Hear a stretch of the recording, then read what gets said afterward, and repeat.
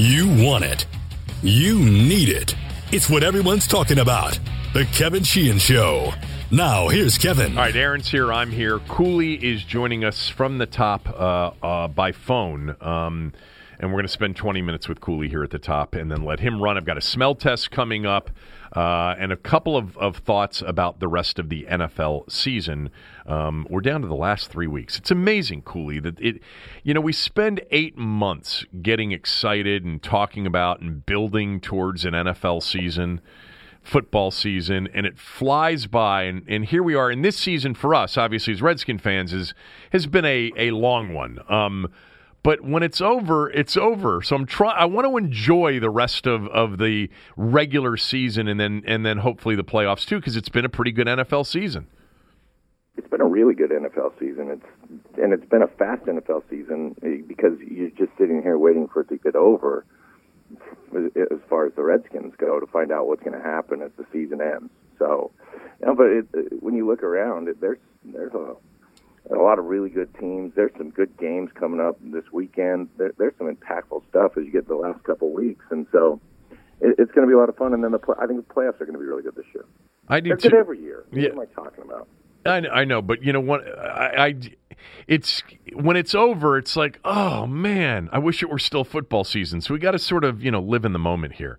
Put our phones down and live in the moment. That's my advice to most of you young people out there.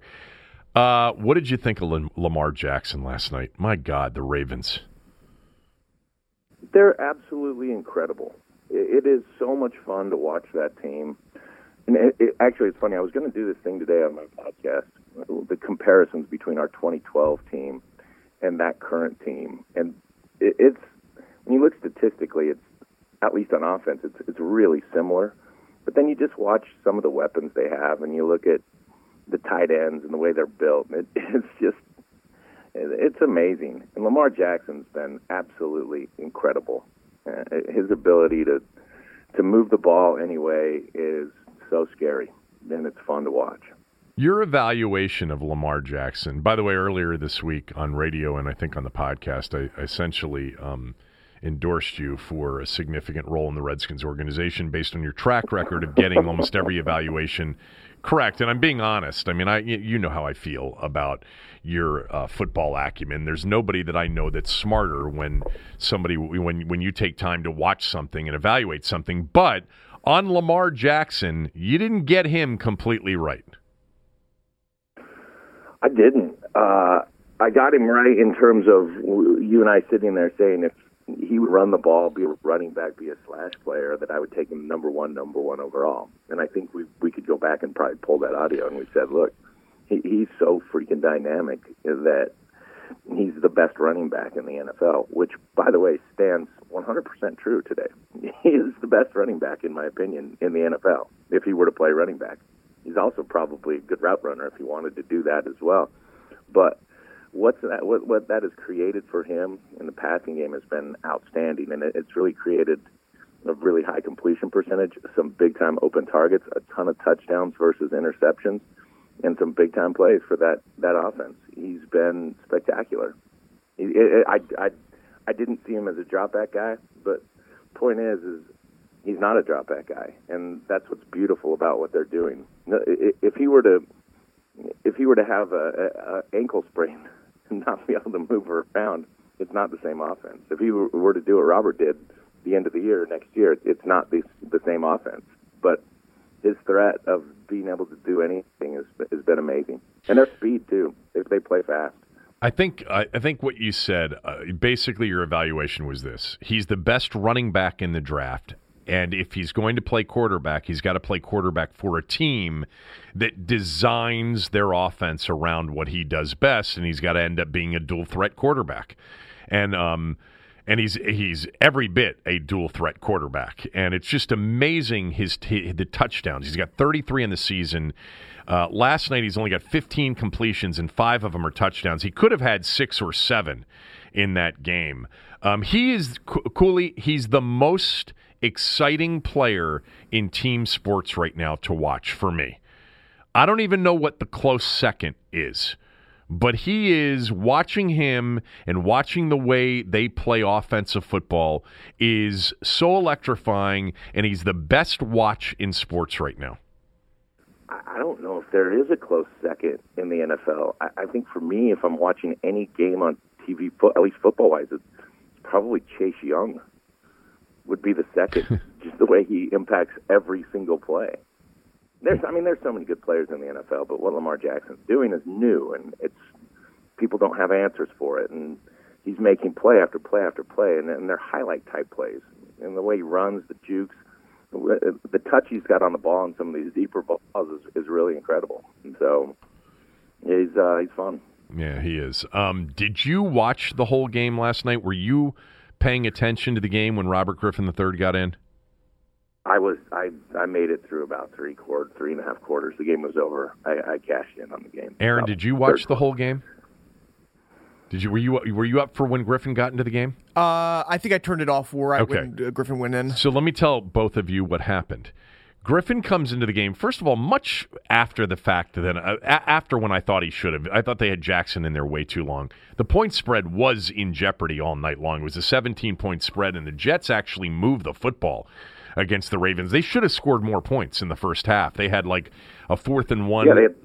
Yeah, the Ravens 7 went for it, missed it. They missed a field goal. They had the ball at the end of the half deep in Baltimore territory, threw an interception.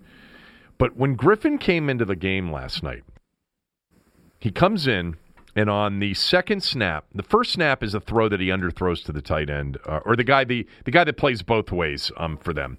And on the second play, it's a read option, and he keeps it. And he gets to the edge, and then he did what Griffin's always done. He gets hit in the most awkward of ways, and he gets lifted off of the ground and driven into the Jets sideline. It's one of the hardest hits on a quarterback I've seen all year long. It was a benign keeper off the read option, read the defensive. He's to the outside, and he sort of contorted himself like he just doesn't know how to avoid these wicked shots. It's weird. Like, I know that there's this straight line speed component to him. He's not got the great peripheral, vision that, Russell Wilson and Jackson and Vic and all those guys. He's different in that way. But you got to see this hit. You got to watch it on the All-22. He takes a vicious hit, bounced right back up. But it looked like those shots that we were so used to seeing him take. I don't understand why he can't avoid them. Isn't it amazing when you see guys that just don't have that lateral movement, how they just end up taking those hits? Yeah. Which, by the way, is a slight concern of mine for our guy Darius Geis moving forward, is how do you avoid those hard shots into your legs down the sidelines and stuff? How do you not transfer weight to take it off a part of your body? That's one of those things that I don't understand, because that's, in my opinion, one of the things that I was best at, was kind of giving that dead leg and not taking the brunt of a shot. Right. Yeah, I feel like it's not hard to just take your weight off of that side where they're going to hit you, so you don't absorb it all into your body. But I don't know, man. Anyway, you look at it and call me later if you get a chance to look at the play and the hit that he took. All right, let's get to the Redskins. They have on Monday said the following, and I know we've had this conversation off the air, but we haven't had it on the podcast yet. I said credit to where credit's due. Bill Callahan's Redskins are better than Jay Gruden's Redskins. I think we can definitively say that. They've played hard. They've been trailing 14-0 the last 2 weeks. Most teams in their position would have gotten absolutely run out of the building. They didn't. They came back and won one of those games. They were in it score-wise at Lambeau. They have 17 sacks defensively in their last 3 games. I don't know that they've ever had a better stretch of pass rushing than they've had here over the last 3 games. They're a physical team. They try hard. I don't want Callahan back, okay? Don't misread into that. But I gave him credit because I think it's clear that this team's a better team with him than it was with Jay Gruden at the beginning of the season. You say what to that?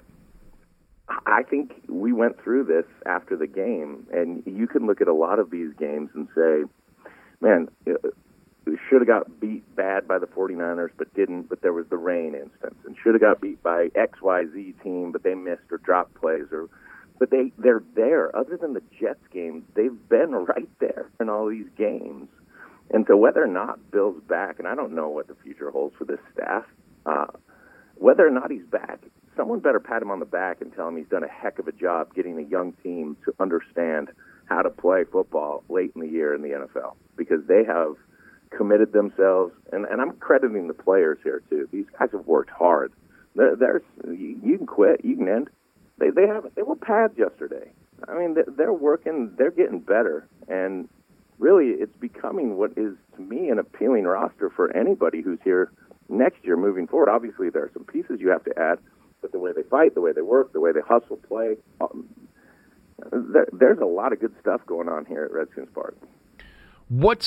Give me the most appealing portions of the roster for a new coach and a new coaching staff. They're looking at the team, they're deciding among, 2 or 3 openings that they may have an opportunity at. What's so appealing about the Redskins roster?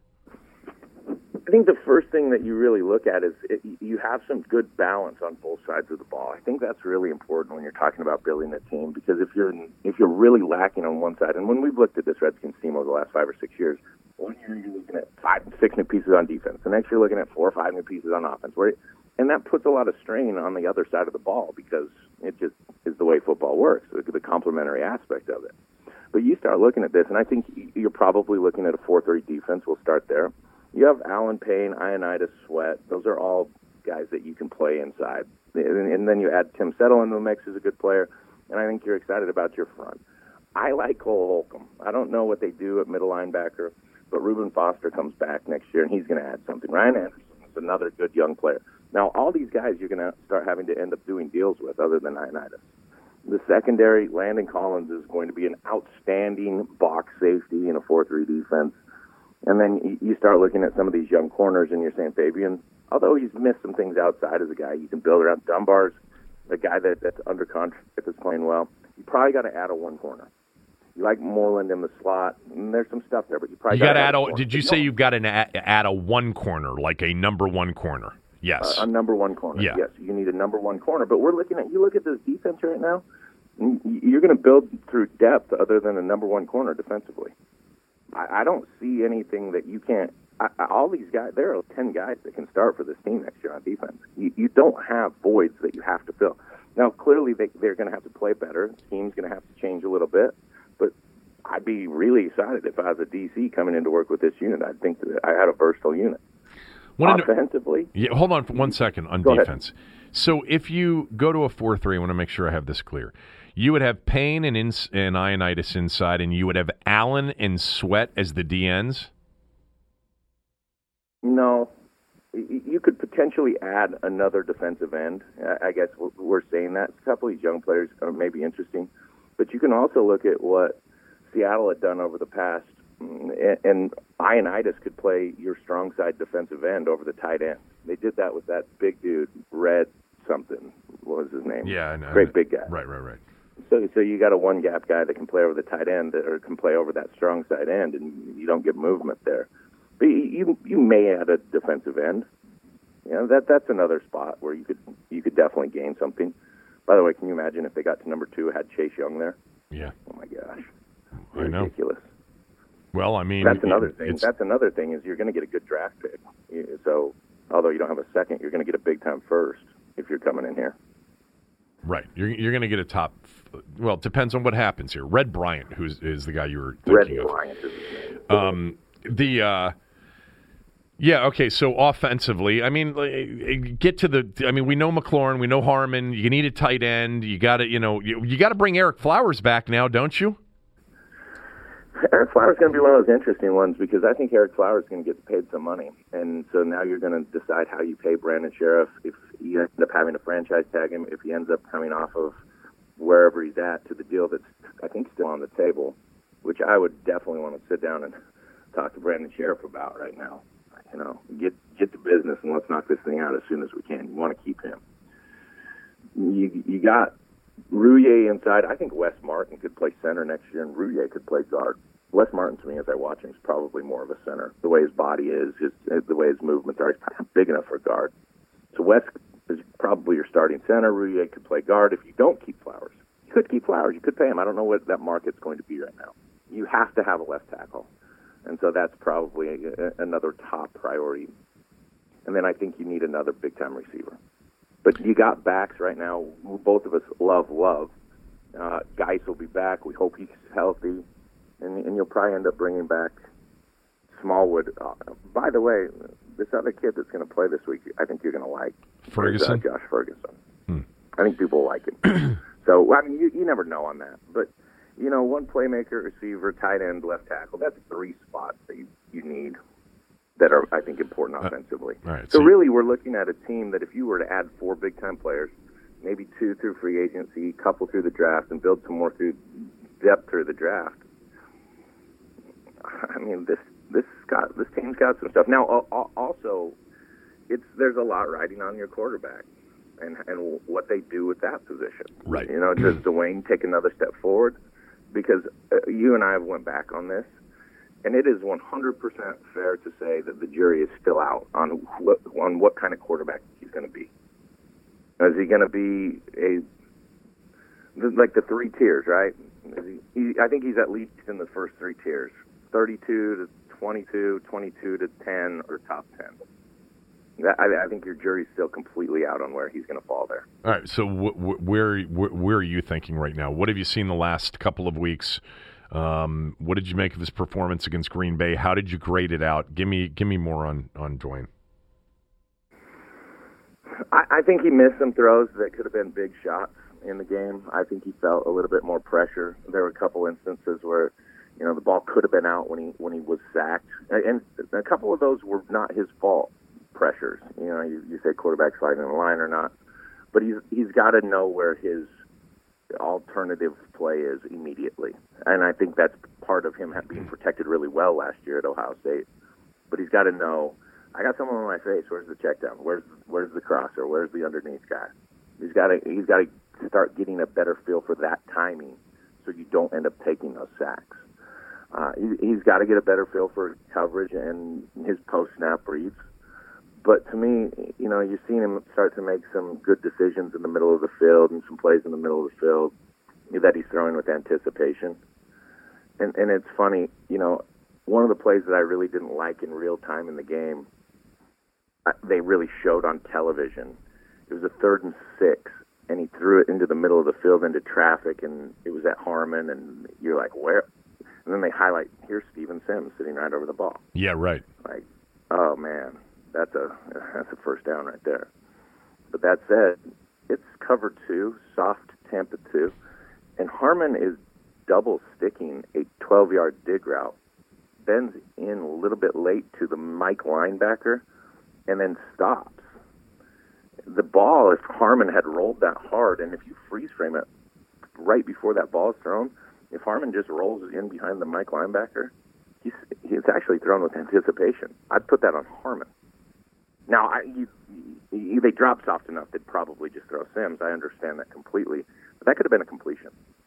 So, to me, I think that he's a guy right now that's making, and I do this every week for the Redskins, that's making between 6 to 12 throws a week that you go, yeah, and I can cut that up, and I can make a heck of a clip out of that, between 6 to 12 to even 15 a couple weeks ago. You just like him to keep making 1 or 2 more throws every game. Take a couple of the bad ones away, make a couple of the other throws, and then a couple of those shots down the field he's got to start hitting. His completions right now are expected completions, in my opinion. He's doing a good job with them, but realistically, they're expected completions. He's got to start making some of the unexpected completions, turn those into better plays. Do you think the ankle impacted his performance at all Sunday? Well, it did, because I watched it. Everyone handles injuries differently, and it was diagnosed, discussed by Callahan, almost anybody after the fact, as a really mild ankle sprain. So I don't know why he was limping as much as he was limping. But It's one thing I've learned is everybody senses their injury or their whatever they have. You sense it differently. So I don't know. I can find plays late in that game, and I will say this: I can find plays late in that game where he's not limping. Okay. And so, I don't want. That could be adrenaline.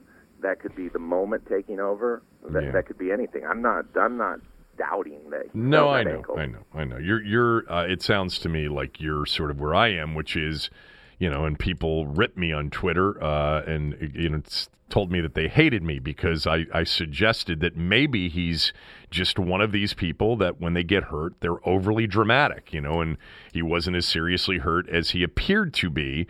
Because, most of our media and most of our fan base thought it was irresponsible on the coaching staff's part by leaving him in there. But when I heard Callahan after the game, and then obviously this week, I think what we've learned is that he wasn't seriously injured, and that's why he continued to play. It's not that hard. Well, I mean, we've all seen sprained ankles, and I think you coached basketball. I've been around football forever, all sports. We've all seen varieties of sprained ankles. Right.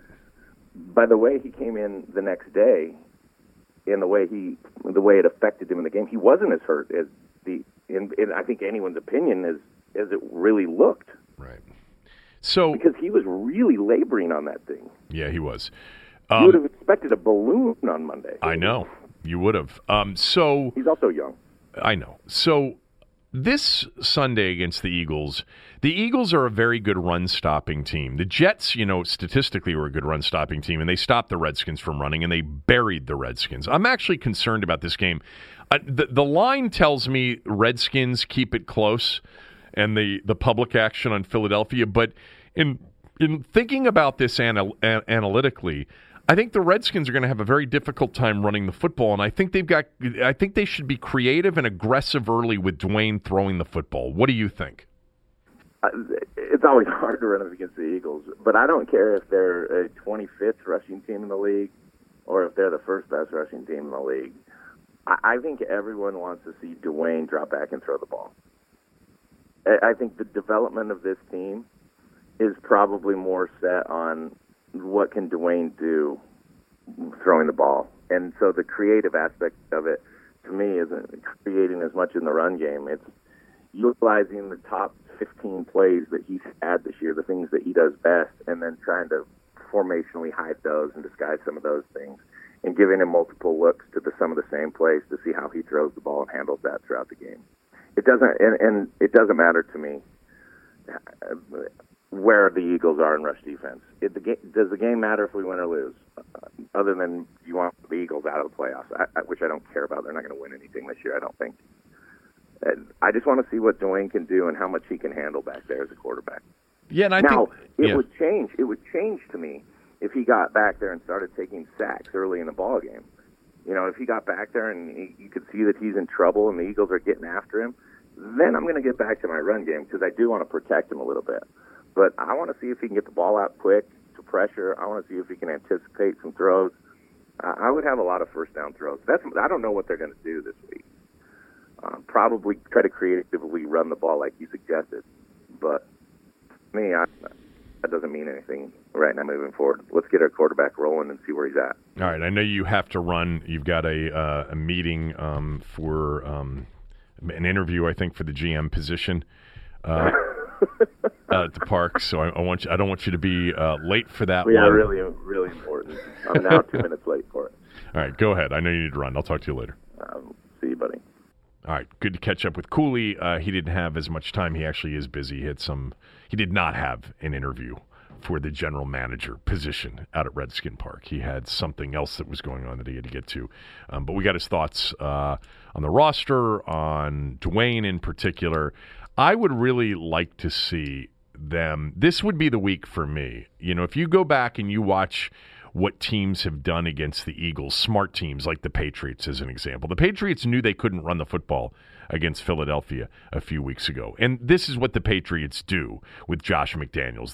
They do whatever it is they need to do based on the team they're playing to move the football and score points. Now, they didn't score many points against the Eagles, but they came out and pretty much exclusively threw the football. They ultimately ended up with 48 passes, 22 runs, because the Eagles have been very good against the run. Third in the league against the run. The Jets are second in the league against the run. When the Redskins played the Jets, they couldn't run the football, and they got absolutely run out of the building. This to me, you're in start number 6 for Dwayne. Come out, give me some shotgun, give me some hurry up. Let's get him into a rhythm, with some quick game, getting it out of his hands quickly. You can come back to the run, but if you think that you're going to line it up and run it against the Eagles, I think it's going to be a long day. In the opener against the Eagles, the game that the Redskins actually, perhaps it's their best half of the year, if the second half in the Carolina game wasn't. They threw it 44 times, ran it 13 times. Darius Geis, 10 carries, 18 yards. They did not have Adrian Peterson in the game. It seems like it's forever on that game. It was the opener, and it was the highlight of the season, basically early in September. But this would be the week. Come out, let Dwayne throw it, go shotgun. Let's see some hurry up. Let's see him, not have to worry about, sub packages and what did Philadelphia come in with? You're getting to face the same defense on multiple plays in a row. I think he can throw it. I think he's comfortable doing that. I'd like to see that. That would be one of my keys to the game. I'll get to the others right now with my Redskins beat Eagles if. So I would start with this. The Redskins aren't going to beat the Eagles Sunday if they get into a 14-0 hole. More likely than not. That's what's happened the last 2 weeks. They've got to start faster this week. 2 14-0 holes the previous weeks against Carolina, which they climbed out of, against Green Bay, in which where credit's due. They didn't give up. They didn't throw in the towel like a lot of teams do in that spot, and they hung in there. But, at home against a team that's desperate for this one to stay in the playoff race, they got to start faster. Even if it's just moving the football and punting to a spot where the other team starts in deeper field position, getting a field goal at this point. But they've got to start faster. The Skins will beat the Eagles if, as I mentioned before, they get a little bit more creative and aggressive offensively. I think Dwayne's got to throw it. Facing this Eagle rush defense is going to be a problem. I will say the following. If on Monday morning the Redskins had 150 yards on 30-something carries, and they stuck to the run, and they tried to get physical, and it worked, I'm going to give them all the credit in the world. Now, it doesn't necessarily help Dwayne if he's, 15 of 29, and they ran the ball 35 times for $150, and they had a chance to win the game. I'd like to see more of Dwayne throwing the football, especially against an opponent like this. But if they run it against the Eagles on Sunday, it's another feather in Bill Callahan's cap, and I'll credit him on Monday, as critical as I have been at times of him, because it would be a sign of a team that has taken a physical, very consistent approach to what they want to be, which is a run-first team. Now, I don't know what they're going to be next year. I also think that if they did that and they won the game, it would impress the hell out of Dan Snyder.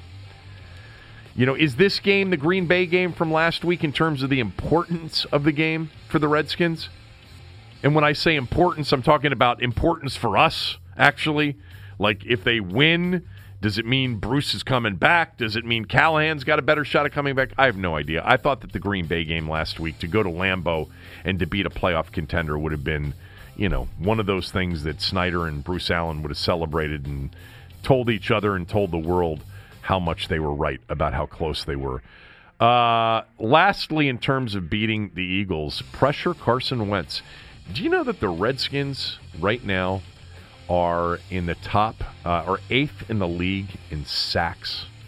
They have 17 sacks over the last 3 weeks, 6 on Jeff Driscoll, 7 on Kyle Allen, and 4 on Aaron Rodgers. And we all know, too, that watching these games, it could have been more. Like, they could have gotten Allen another once or twice. They could have easily gotten Rodgers another once or twice. The Redskins are currently 7th in the NFL, 7th in sacks. They've got 40 sacks, 8 fewer than the Steelers, who are in first. I said on Monday, I don't know that I remember a better stretch of the Redskins pressuring the opponent's quarterback.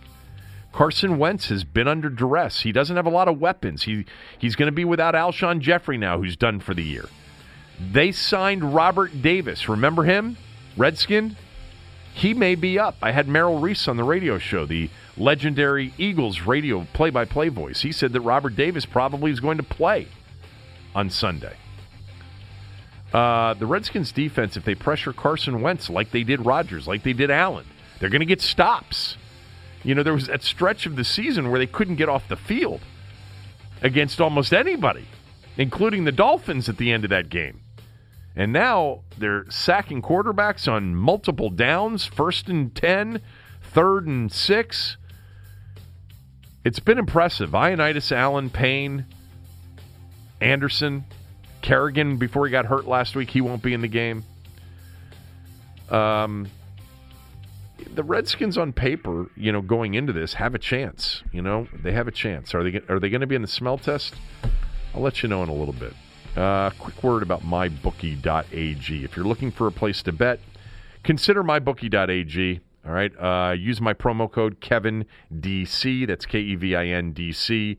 To activate the offer, which is this. MyBookie will match your deposit halfway, all the way up to $1,000. That means if you deposit $2,000, you'll get an extra $1,000 in free money to play with.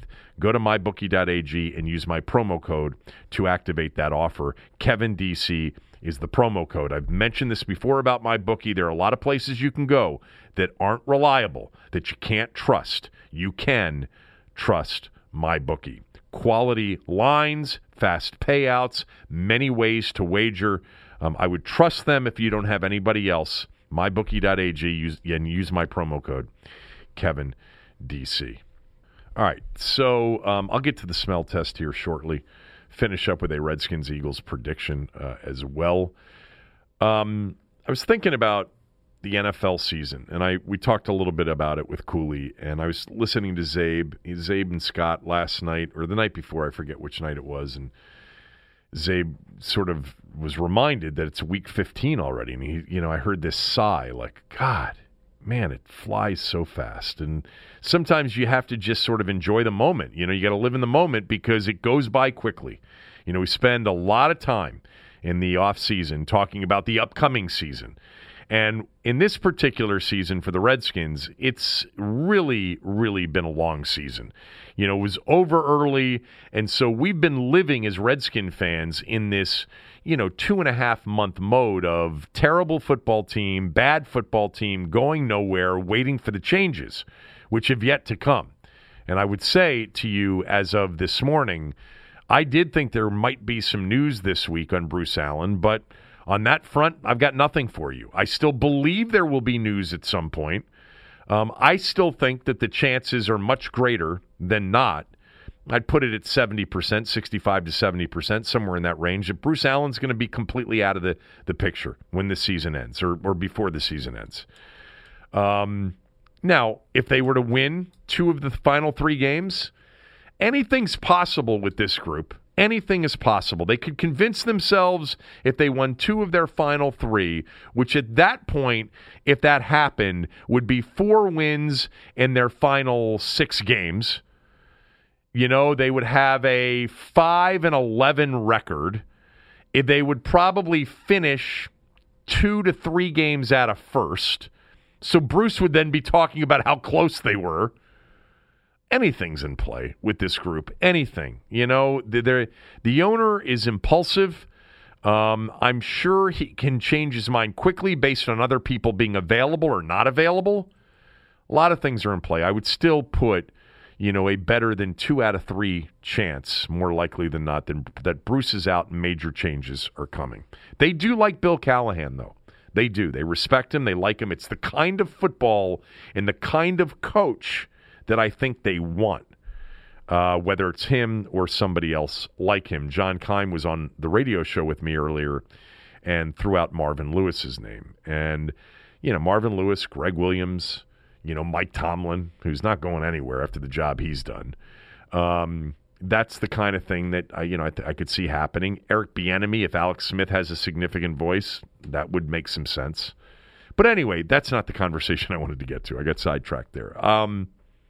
What do you root for when your favorite team's season, competitive portion of the season is over, which it has been for the Redskins for a long time? I'd be lying to you if I didn't tell you that every week I'm keeping an eye on the Vikings. I'm rooting for Kirk Cousins. I'm rooting for him to finally get over the hump and deliver in a big spot and get his team to the playoffs and win a game. I want that for him. He's having a great year. He's having a really good year without his number one weapon for much of the year in Adam Thielen. He's coming back, though, this week, apparently. He is, but he was coming back, remember, a few weeks ago against the Chiefs and lasted all of like 5 or 6 plays. Yes. So, that hamstring thing is always dicey. I think Minnesota, and I've said it all year, and some of you have accused me of trying to play both sides of this thing so that I can say I told you so in either case, which I understand where you're coming from. I've downplayed the Vikings. I didn't pick them to make the playoffs. I've said throughout the year, even though they are 9-4 now, that I don't think they're really, near the top of the NFC. I think San Francisco's better. New Orleans is better. And I think Seattle's better. I mean, Seattle beat them a week and a half ago. I think that their defense is incredibly overrated, and they can be thrown on at will, which is going to be a problem for them Sunday against the Chargers. You'll hear that in the smell test. But, if Kirk ends up over, and the Vikings end up doing well, people will just, then I'll sit there and say, well, I told you Kirk was great. Well, I'm going to tell you that if he plays well anyway. All right, regardless of the results. He's played well, but he's got to take that next step.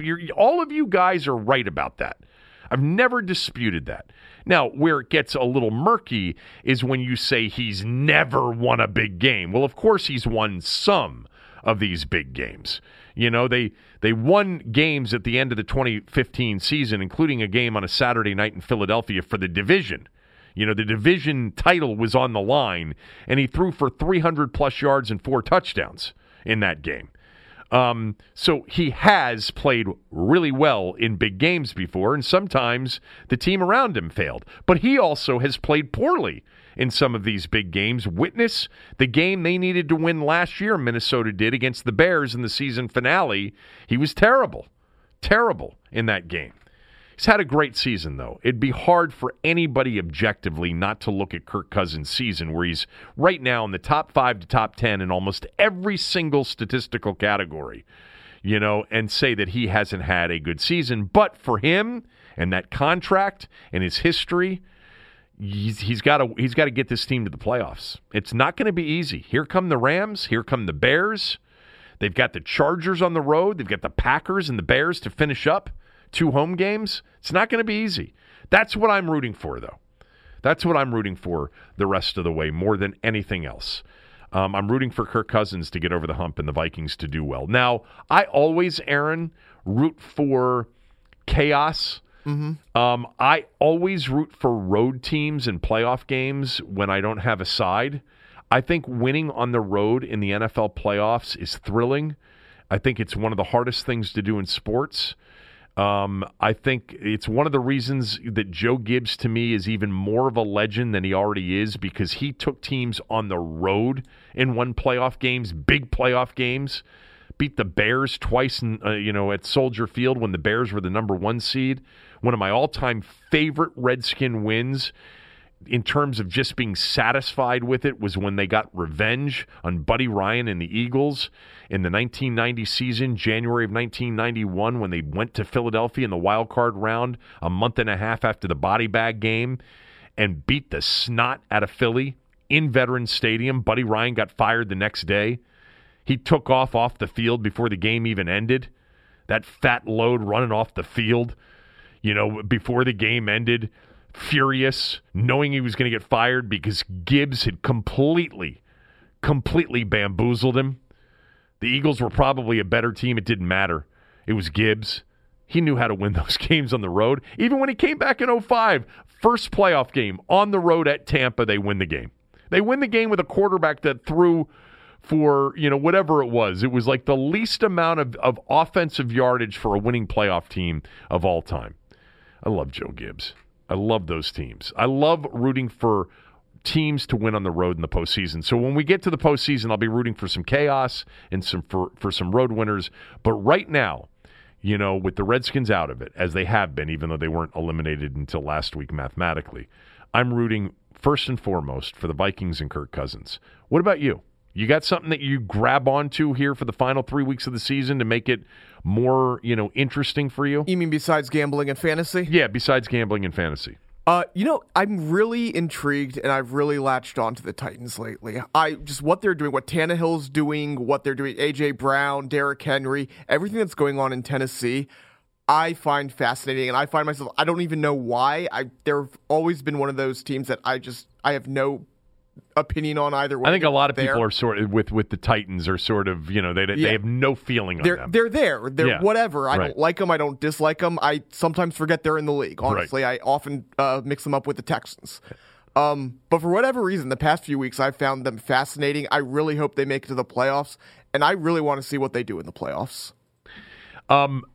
You'll hear my smell test coming up. I think the Texans are right this week. But I'm intrigued by the Titans also, because I actually am a big Derrick Henry fan, and I like the way they're coached and the way they play. When you can run the football and you are good defensively, that's a pretty damn good formula for the postseason and for December in general. And the Titans can run the football, and they're good defensively. So I think they are dangerous here down the stretch. I took calls on this on the radio show, and people tweeted me as well. And I forgot about this, and this would be a nice story. I think a lot of people that don't have a dog in the fight might be rooting for Andy Reid to finally get over the hump. He's been an excellent coach. He's a Hall of Fame coach. Andy Reid's going to be a Hall of Fame coach. I haven't thought about it a lot, but when you think about how much success he's had and how many teams he's taken to the playoffs and how many divisions he's won, how many games he's won, he's probably a Hall of Fame coach. He's 204, 128, and 1. He's got a 614 winning percentage. He has taken, listen to this, okay? His first year as Philadelphia's head coach was in 1999. He went 5-11 and missed the playoffs. Then he made the playoffs in 5 consecutive years with the Eagles, including making it to one Super Bowl when they lost to the Patriots in the Super Bowl in that 2004 season. Missed the playoffs, then went to the playoffs. Missed the playoffs, went 3 straight years. Let me just add this up. He's coached in 26 playoff games. He's 12-14 in the postseason. A lot of Marty Schottenheimer in him. But 1, 2, 3, 4, 5, 6, 7, 8, 9, 10, 14 playoff seasons in, it looks like 20, right? Yeah, sounds right. Here's the one problem with 14 playoff seasons in 20 seasons. He gets to the playoffs 70% of the time. I agree with you that he's one of the best coaches we've ever seen. He's a Hall of Fame coach, Aaron. He's going to be in the Hall of Fame. Can you get in the Hall of Fame without the Super Bowl? Yes, you can. Coach? Who has? I'll tell you who has. Hold on here for a second. Hall of Fame coaches. Tom Flores isn't in the Hall of Fame, and he's won 2. Bud Grant's in the Hall of Fame. He didn't win one. George Allen's in the Hall of Fame. He didn't win a Super Bowl. Don Coryell's in the Hall of Fame. He didn't win a Super Bowl. So, yeah, there are several coaches in the Hall of Marv Levy's a Hall of Fame coach, not in the Super Bowl. Because of what he did for the game. Okay, an innovator. George Allen, an innovator in many ways. People don't understand that about George Allen. He essentially created the nickel defense, created, the first guy to ever hire special Bud Grant, teams. by the way, did win an NFL championship. He just didn't win a Super Bowl. He did? The 69 NFL champion. No, well, that's the NFC champion. They lost the Super Bowl to the Chiefs. Right. Oh, good. Okay. Yeah, I mean, they called it, before the merger in 1970, they called it the NFL and the AFL. But that NFL championship was not, once they started to play the Super Bowl, it was considered this. I just don't know if a modern coach can get in without winning a Super Bowl. I agree he should be in. Yeah. I just don't know that he will be in. Because, even if you go back, you have some of these coaches who coached you go back to him, he won 4 Grey Cup championships, which mattered in the 50s. So it's one of those things where, yeah, you can say some of these guys didn't make it, but it was a different time, and they did do something that Andy Reid hasn't done. I am right about Flores not being in the Hall of Fame, right? Yeah, he's not in the Hall of Fame. He won 2 Super Bowls, but he's not in the Hall of Fame. Right, but that's what I'm saying. If guys who are winning multiple Super Bowls aren't in the Hall of Fame, yeah, I'm telling you right now, that win percentage, where does it rank? Where does his win percentage rank all time? Because it's 614's way up there. Andy Reid 7th on the list of coaching wins, okay? And every single coach in front of him, Paul Brown, Curly Lambeau, Tom Landry, Bill Belichick, George Halas, and Don Shula, are all Hall of Famers or are going to be, all right? But the guy right behind him right behind him is Marty Schottenheimer, and Marty Schottenheimer is not. Now, how many playoff games did Marty Schottenheimer coach? Because Andy Reid's coached 26, Schottenheimer 18. Marty Schottenheimer, 8 fewer. 5-13 versus 12-14. Yeah, so his playoff record was woeful, compared to Reid's, which is a losing playoff record, but he's won 7 more playoff games and probably won more division championships than Marty Schottenheimer. Andy Reid's percentage of 614. Here's the problem with it. It's so on the list all time, it's 29th. The problem is there are a lot of coaches that barely coached, and only coached a few years and not enough games are in front of them. So let's see if we can do this. Madden's all-time number 1, 10 years coaching, 759 winning percentage. Lombardi's 2 at 738. I'm talking about guys that have coached, post-merger. Post-merger. We don't have to go post-merger. I think what we should do is somebody's coached for at least 10 years. Yeah. Somebody's coached for at least 10 years, okay? Lombardi would be 2. George Allen would be 3. People don't realize that about George Allen. George Allen is one of the all-time great coaches. He's got a 712 all-time winning percentage. The problem with George Allen, didn't win the Super Bowl and only got to 1 Super Bowl. Next up, Ray Flaherty, which was the Redskins coach from the 30s, into the 40s. By the way, before we go there, I know we're not counting them. Jim Harbaugh's 5th all time at winning percenage. How many years is it? It's only 4 years. There it is, 4. But that's still amazing to think about. Yeah. Look, I'm not. If we go down the list, Andy Reid's 614 winning percentage for coaches that coached at least 10 years is going to be in the top 10, top 12, somewhere around there. Yes. Because there are a lot of guys. Mike Martz is in front of him. Barry Switzer's in front of him. George Seifert's in front of him. Red Miller. Yeah. George Seifert probably, there it is. I was going to say, he probably coached more than 10 years. He coached 11, including with Carolina. Yeah. Anyway, we got sidetracked there. I started the conversation on Andy Reid by saying that some people are going to root for Andy Reid to finally get through. If he gets through, if he gets that Super Bowl, he's a Hall of Fame lock. I think he's a lock anyway. I think Andy Reid's going to be in the Hall of Fame, and he's also considered to be like this quarterback whisperer, one of those guys. But he's won. He's won everywhere. Tell me right now, as a Redskin fan, you wouldn't have taken Andy Reid's run in Philadelphia or Andy Reid's run in Kansas City. You would pay for that over the last 20 years. He has been a head coach since Dan Snyder has been an owner. And he's been in the postseason 14 times. Or he's headed to the postseason for a 14th time. I'm sorry, he's headed for a 15th time. Entering and he's in his 21st year of coaching. That's pretty damn good. Amazing. Pretty damn good. So people were saying that they were going to root for Andy Reid. So what are you rooting for? I'm rooting more against people, I feel like, than for Give me who you're rooting against, because I got one. I'm rooting against the Patriots, obviously. And you know what? Mainly because of their reaction to that. I'm rooting against the Ravens. Oh, you're rooting against. I thought you were going to say what I thought you were about to say. What I was going to say. Why are you rooting against the Ravens? Mainly because. By the way, Aaron's not a Redskins fan. I am not. For those of you that haven't figured it out, but go ahead. And this is going to get me in trouble with some of my friends up in Baltimore. I just mainly because of the Baltimore syndrome. I have to deal with so many Baltimore. I'm surrounded by a lot of Ravens fans. I'm surrounded by a lot of Baltimore people. So I prefer that they don't necessarily win when I can't win. Got it. I used to root against everything Baltimore, everything Ravens. I had definitely a thing for Joe Flacco in the postseason because he was a clutch performer in the postseason, a really good player in the postseason, much better in the postseason or games that mattered late in the season than he was in games that didn't matter. But I am not rooting against the Ravens. I like Jackson. I love all the players. Let me clarify that. Yeah. I love watching them. I don't care if they lose. But I don't care root if they against win. their fans more or less. Yeah. So let me give you the team that I'm rooting against. First of all, I always root against the Cowboys and the Eagles in the postseason. I'm rooting against the Saints. I am rooting against the Saints. I do not want them to somehow, after they, wind at the level that they wind at, their fans suing people as if they were going to go back and replay the ending of the game and then replay the Super Bowl. I mean, it was just so absurd.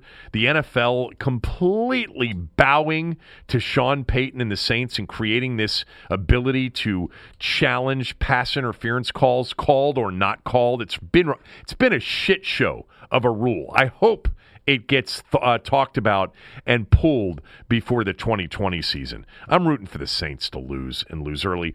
I'm also rooting a little bit for Kyle Shanahan because of Mike. Mike said when he was here, and occasionally would get this, the only reason Kyle's a coach is because he's your son. And Mike would roll his eyes and say, are you guys serious? Did you know what kind of success he had as Houston's offensive coordinator? And oh, by the way, he's going to be a much better head coach than I ever was. And people said, head coach Kyle Shanahan? Yeah, I mean, Cooley said about Kyle, everybody in the building knew how smart he was and how good of a head coach he would eventually be. Of course, ownership, front office, too petty, too insecure to recognize true talent in the building. And he's on the verge of potentially leading the 49ers from 4-12 to a Super Bowl. So those are the things. I'm rooting against the Saints, rooting for the Vikings in particular. I will not root for the Cowboys if they make the playoffs or the Eagles. I'll be rooting for them to get bounced immediately. I like your Tennessee a little bit. That would be some chaos, if they got in. I'm rooting for a Kansas City-New England rematch in Foxborough. And then I also think it would be fascinating because I think people would give them a shot to see New England in Baltimore for an AFC title game. I think you would see people they would talk themselves into either side, they're New England or Kansas City, and they'll go back and they'll look at, here's what they'll say, and they'll look at yesterday's game as an example. Baltimore hasn't been able to get to the quarterback. If you give Mahomes time, can he beat the Ravens again? Here's what you can't do against Baltimore. You can't stop them. Right. Well, that's why I'm saying Kansas City, though, you don't have to stop them. You just keep up with them, and Kansas City might be that team.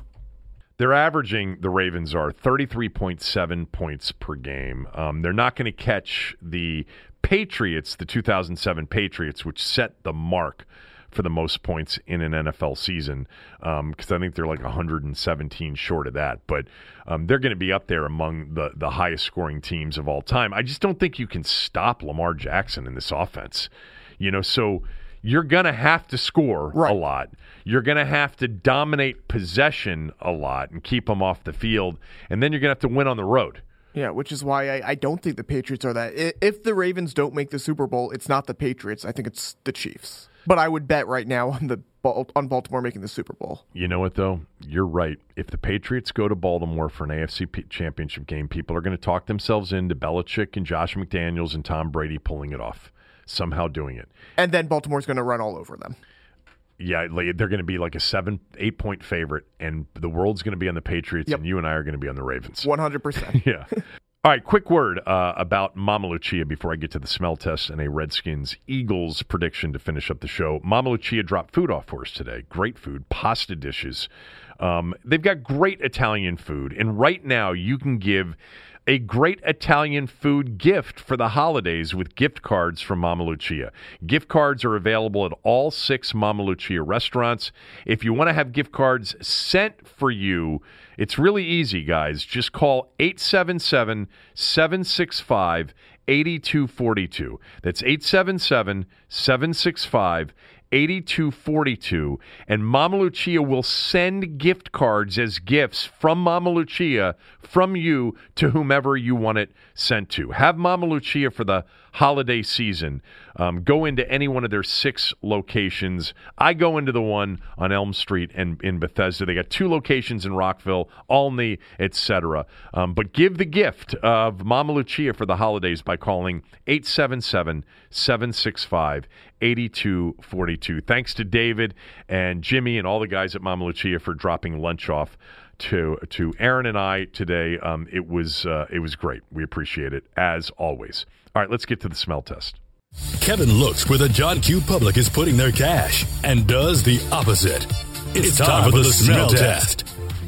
The board was interesting this week because I think when I sat down and started to go through it, I think you were sitting here. It was after a show earlier this week, and I'm like, good God, I think I like 10, 11 games on the NFL slate. Well, I don't like that many anymore for a lot of reasons. And this is the time of the year where you got to be a little bit careful because, first of all, it's a good smell test portion of the year for this reason.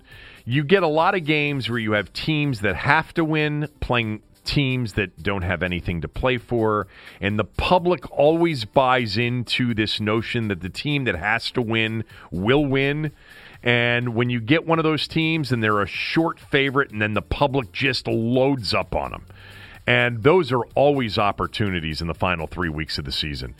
I remember a year, it was the Joe Gibbs first year back in 2004. I'm going to take you back to 2004, Aaron. The Redskins with Joe Gibbs back, Mark Brunell at quarterback. You know, it's his first season back. It was not a great season, you know, in 2004. You know, they started off 1-4 that year. But anyway, they started to play better down the stretch. They finished that season 6-10, if my memory serves me correctly.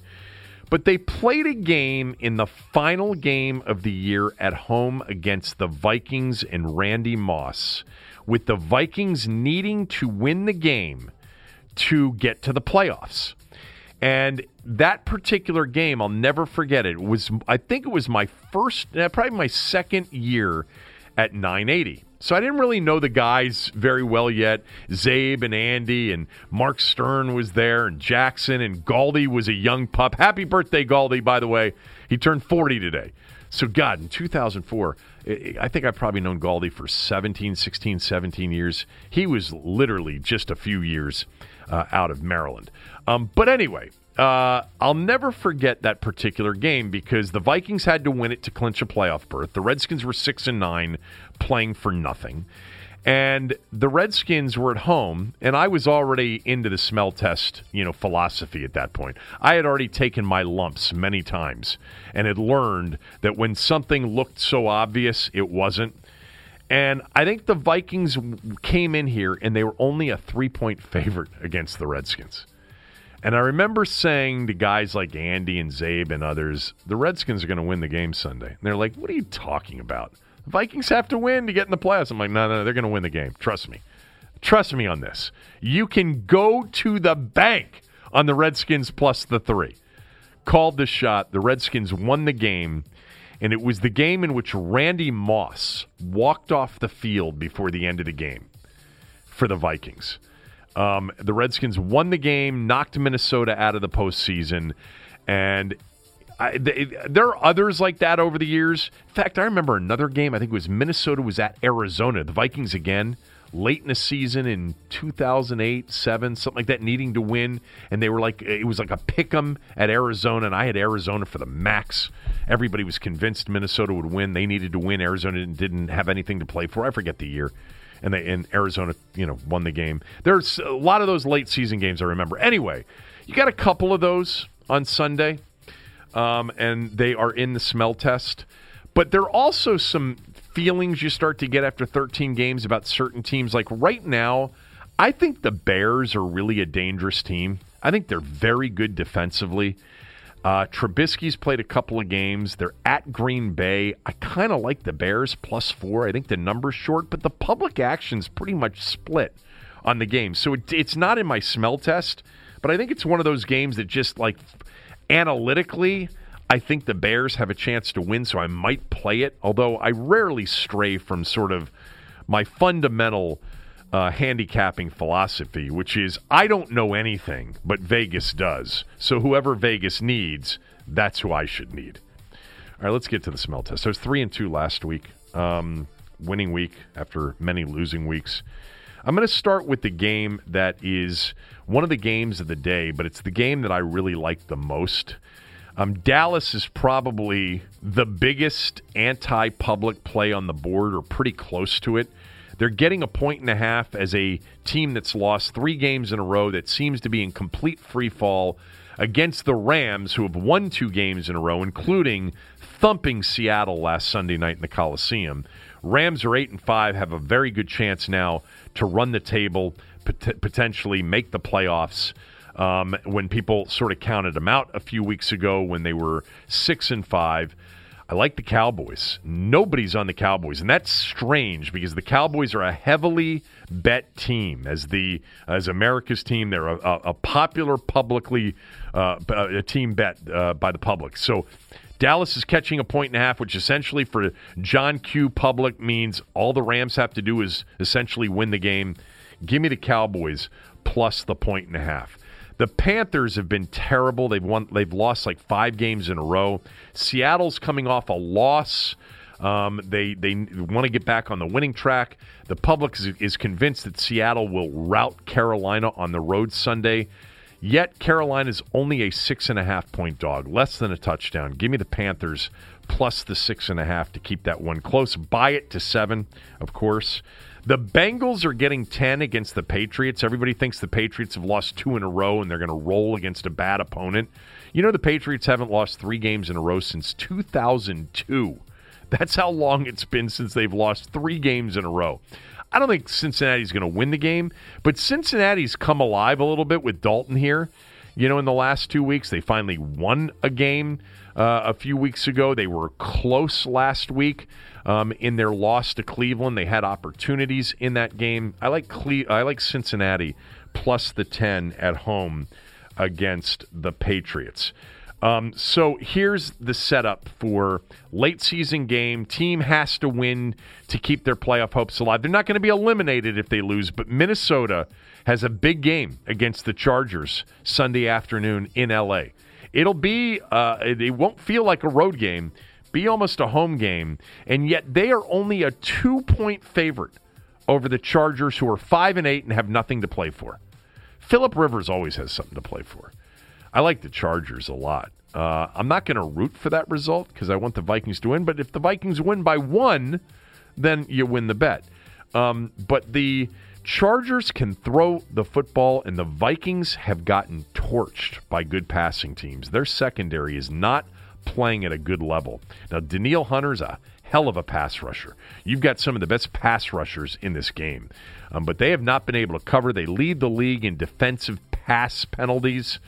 I like the Chargers plus the 2 at home against the Vikings in one of those setups where the public's absolutely convinced that the team that has to win will win and cover against a team that's playing for nothing. And then finally, in the first of 2 head-to-head matchups over the final 3 weeks, the Titans and the Texans.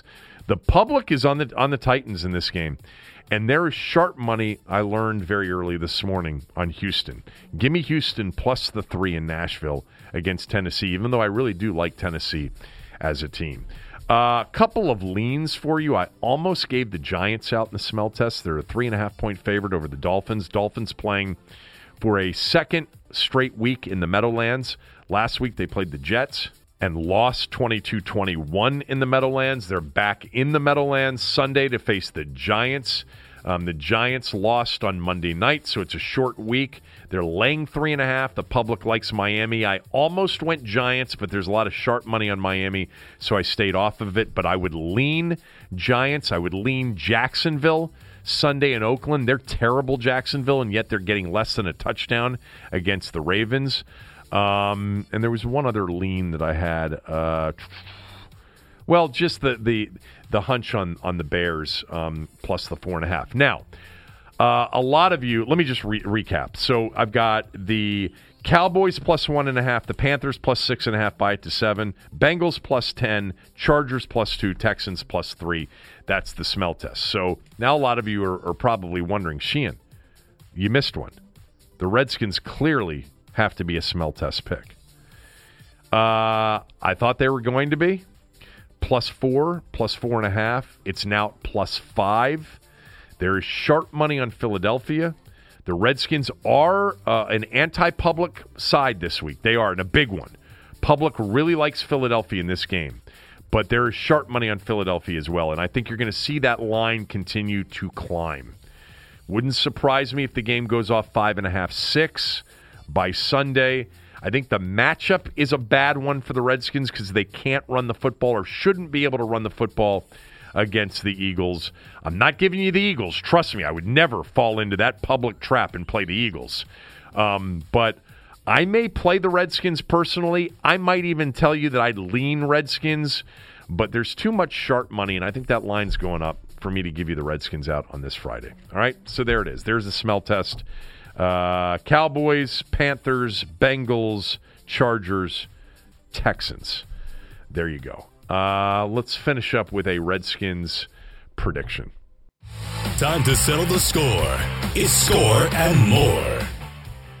Yeah, so I think the Redskins have a chance in this game. I think both teams are going to struggle to score. I think the Redskins have been really good defensively, and Wentz has gotten sacked, and they had 3 points at halftime against the Giants. They needed a late fourth quarter drive to force overtime and a big overtime drive to win that game. I like the Eagles to win the game. I'm going to call it 17-14 Eagles. I think the Redskins are going to have a chance late with a Dustin Hopkins field goal from long range that he's going to miss. There you go. 17-14 Eagles.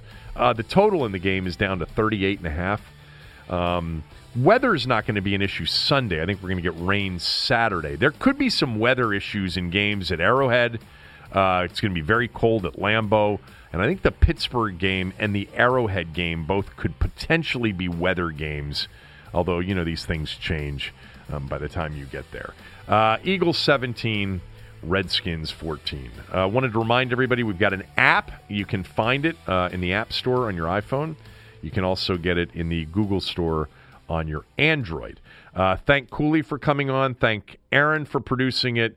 We're done. There's nothing else, right? We talked about Clinton yesterday.